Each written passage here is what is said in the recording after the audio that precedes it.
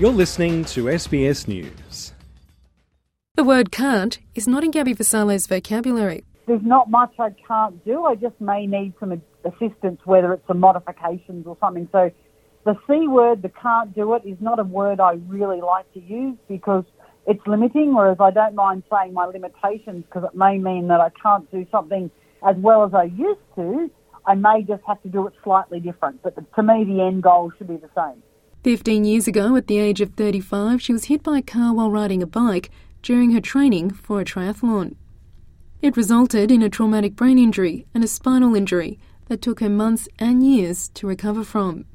During the acute stage of recovery, she knew movement would be a big part of her healing and ultimately her independence. She found a supporter in her rehab physiotherapist, Leanne Hassett, and it was the confidence boost she needed. You know, someone like Leanne recognised early days that I wanted to get back into and how important that physical activity was for me, not just for the physical benefits, for the mental health, but also it allowed me to go on to feel that anything was possible. If I could, achieve those little physical goals, why can't I take literally the next step to the next level of, maybe not running, but doing more physical activity or going into getting a job. You know what I mean? So again, it gives you the confidence to achieve in other parts of your life. Finding the modifications that would enable her to continue to play sports was challenging at the time, but using her network, she found solutions.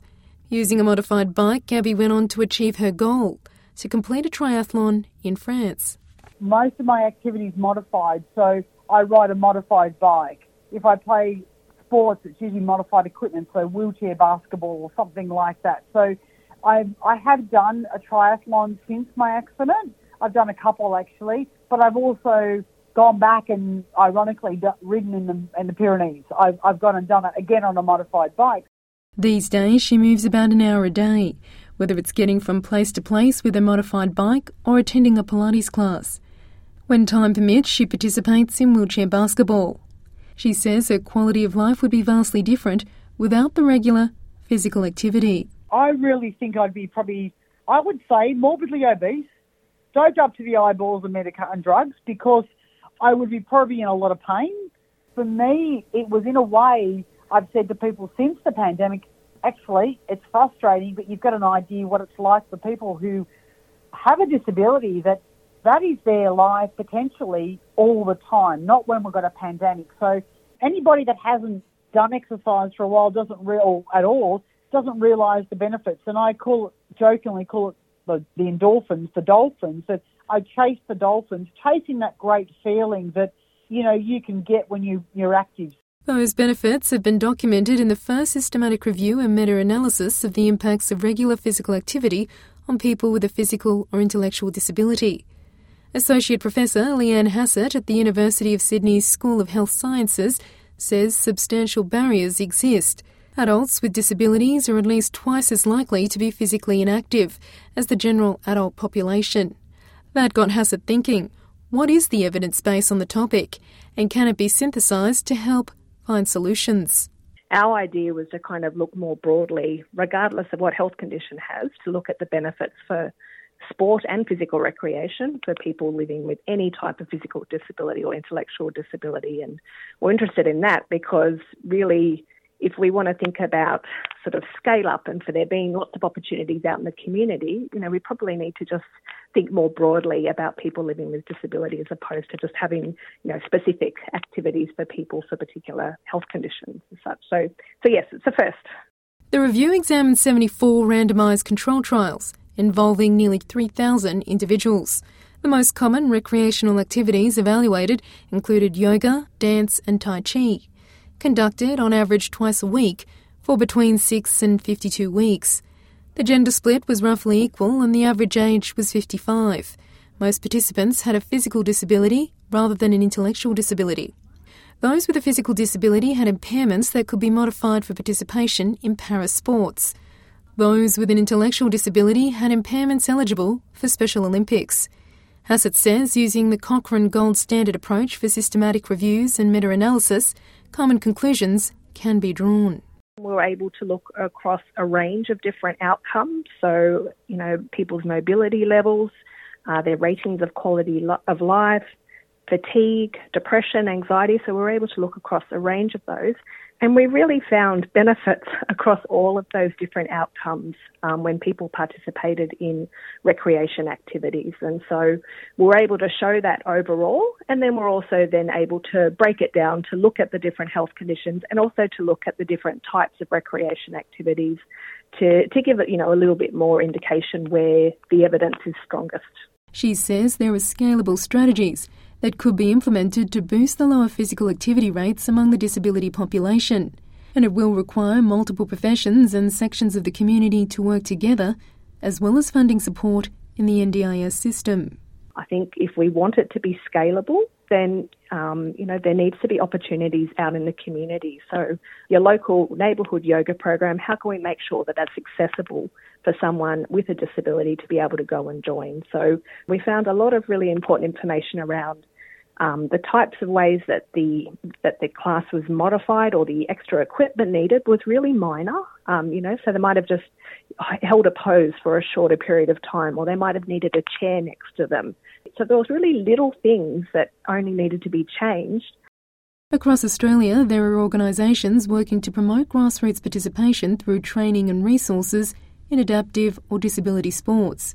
Sport Inclusion Australia works primarily with athletes with an intellectual disability. Disability Sports Australia works with athletes in wheelchair sports, including those with spinal cord injuries and amputees. Aidan Shaw is the organisation's general manager. He says post-pandemic and with the Paralympics coming up this year, there's been a surge of interest in boosting disability inclusion and grassroots participation, but there's also apprehension about how to go about it. We saw it during COVID, disability participation was one of the first things that really went away, and justifiably, because there was obviously a lot of people that had chronic health conditions and needed to be protected during that time. But in that return to sport, what we've seen is a lot of sports have been prioritising mainstream participation and not necessarily disability participation. And it's a really interesting period of time in the sector because we're coming into this Paralympic year that's going to be talked about a lot over the course of the next 12 months. But how do you translate that mass awareness of disability sport into grassroots participation?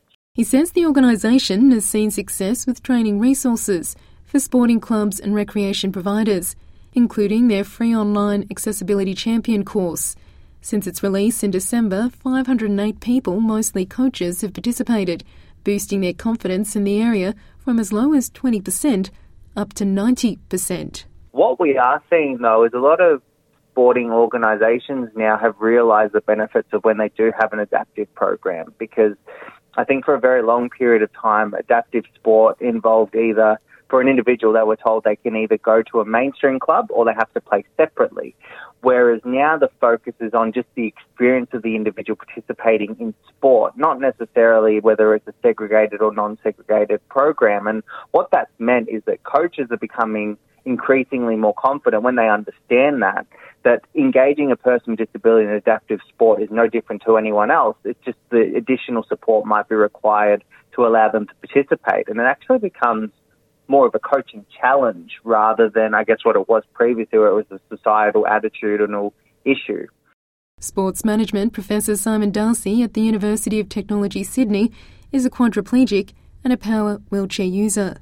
He says there are more options now than ever before, but challenges to getting on the sport pathway include access to inclusive training spaces and also equipment cost, such as a competition wheelchair in some cases. People, when they can get the right equipment and the right support to participate, it can be really life-changing because we're so sport-obsessed.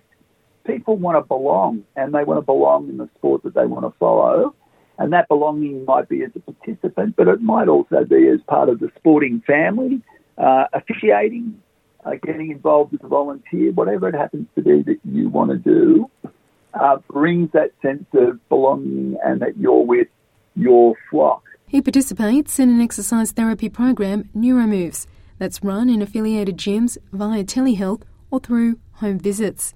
He says in all disability subgroups he researched, including children and those with intellectual disabilities, the need is the same. And it also extends the circle of friends. It means that parents with children with disabilities disability also don't feel isolated, because there's been many times, and when we did some of the research that we did, I'd have people phoning up in tears saying they're just trying to get their kids an opportunity at the school they're going to. Headmasters phoned up and said, well, and they'll use things like safety and other things as an issue, which isn't true.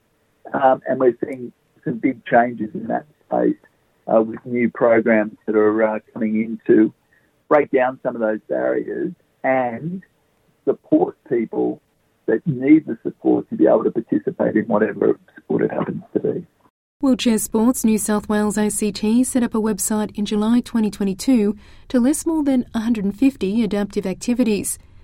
As an ambassador for the website, theadaptivemovement.com, Gabby says it gives people ideas about how to research what options are available. This website allows you to see what organisations out there have some kind of sport or activity that is modified. So it's about considerations, but you're not as mobile as you were, but you can still do that sport. So that's something really good. And I wish I had that was available when I had my accident, but you know, it wasn't, but it is now. I would say start small, because again, it's the basis of something's better than nothing. So if you weren't doing any activity last week, one walk this week is more than you did last week. That's great. Then you slowly increase it. Biwa Kwan, SBS News.